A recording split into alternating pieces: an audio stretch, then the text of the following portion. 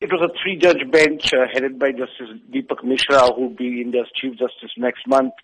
They said they will not interfere with the verdicts given by earlier courts in this particular case, and then they confirmed the death sentence handed down to them by Delhi High Court in 2014. The three judges described it as a rarest of rare crime, the manner this 23-year-old physiotherapy girl was gang raped and then murdered, and then they handed down the death sentence. Now, what was unprecedented and never seen before was that the courtroom burst into applause.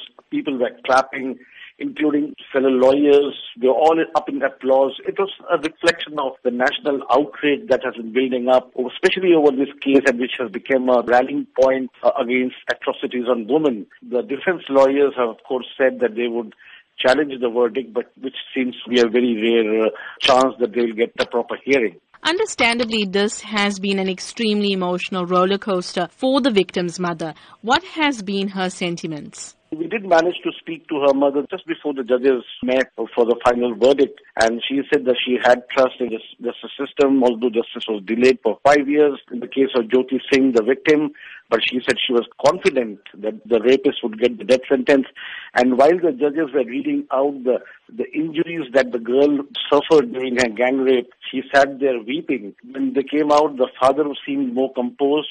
He actually spoke to the media, said that he is now satisfied with the verdict. 6 men were arrested for committing this crime, but only 4 have been convicted. What has happened to the other 2 men? The driver of the bus in which she was abducted along with her boyfriend, he committed suicide in prison in 2013.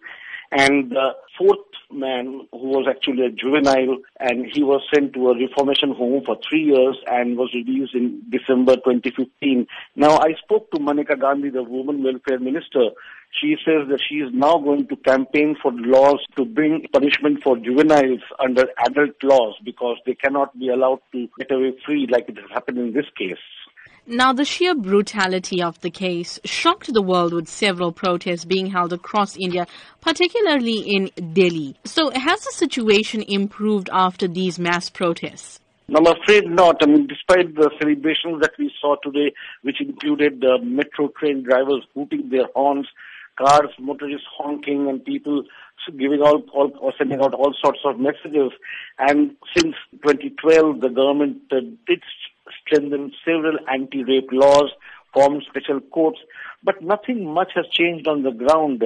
Last year, Indian police stations registered 327,000 complaints by women. The number of kidnappings in 2015 rose 5% to almost 60,000. And in India, 24 women are raped every day, 1 every 6 hours in the national capital.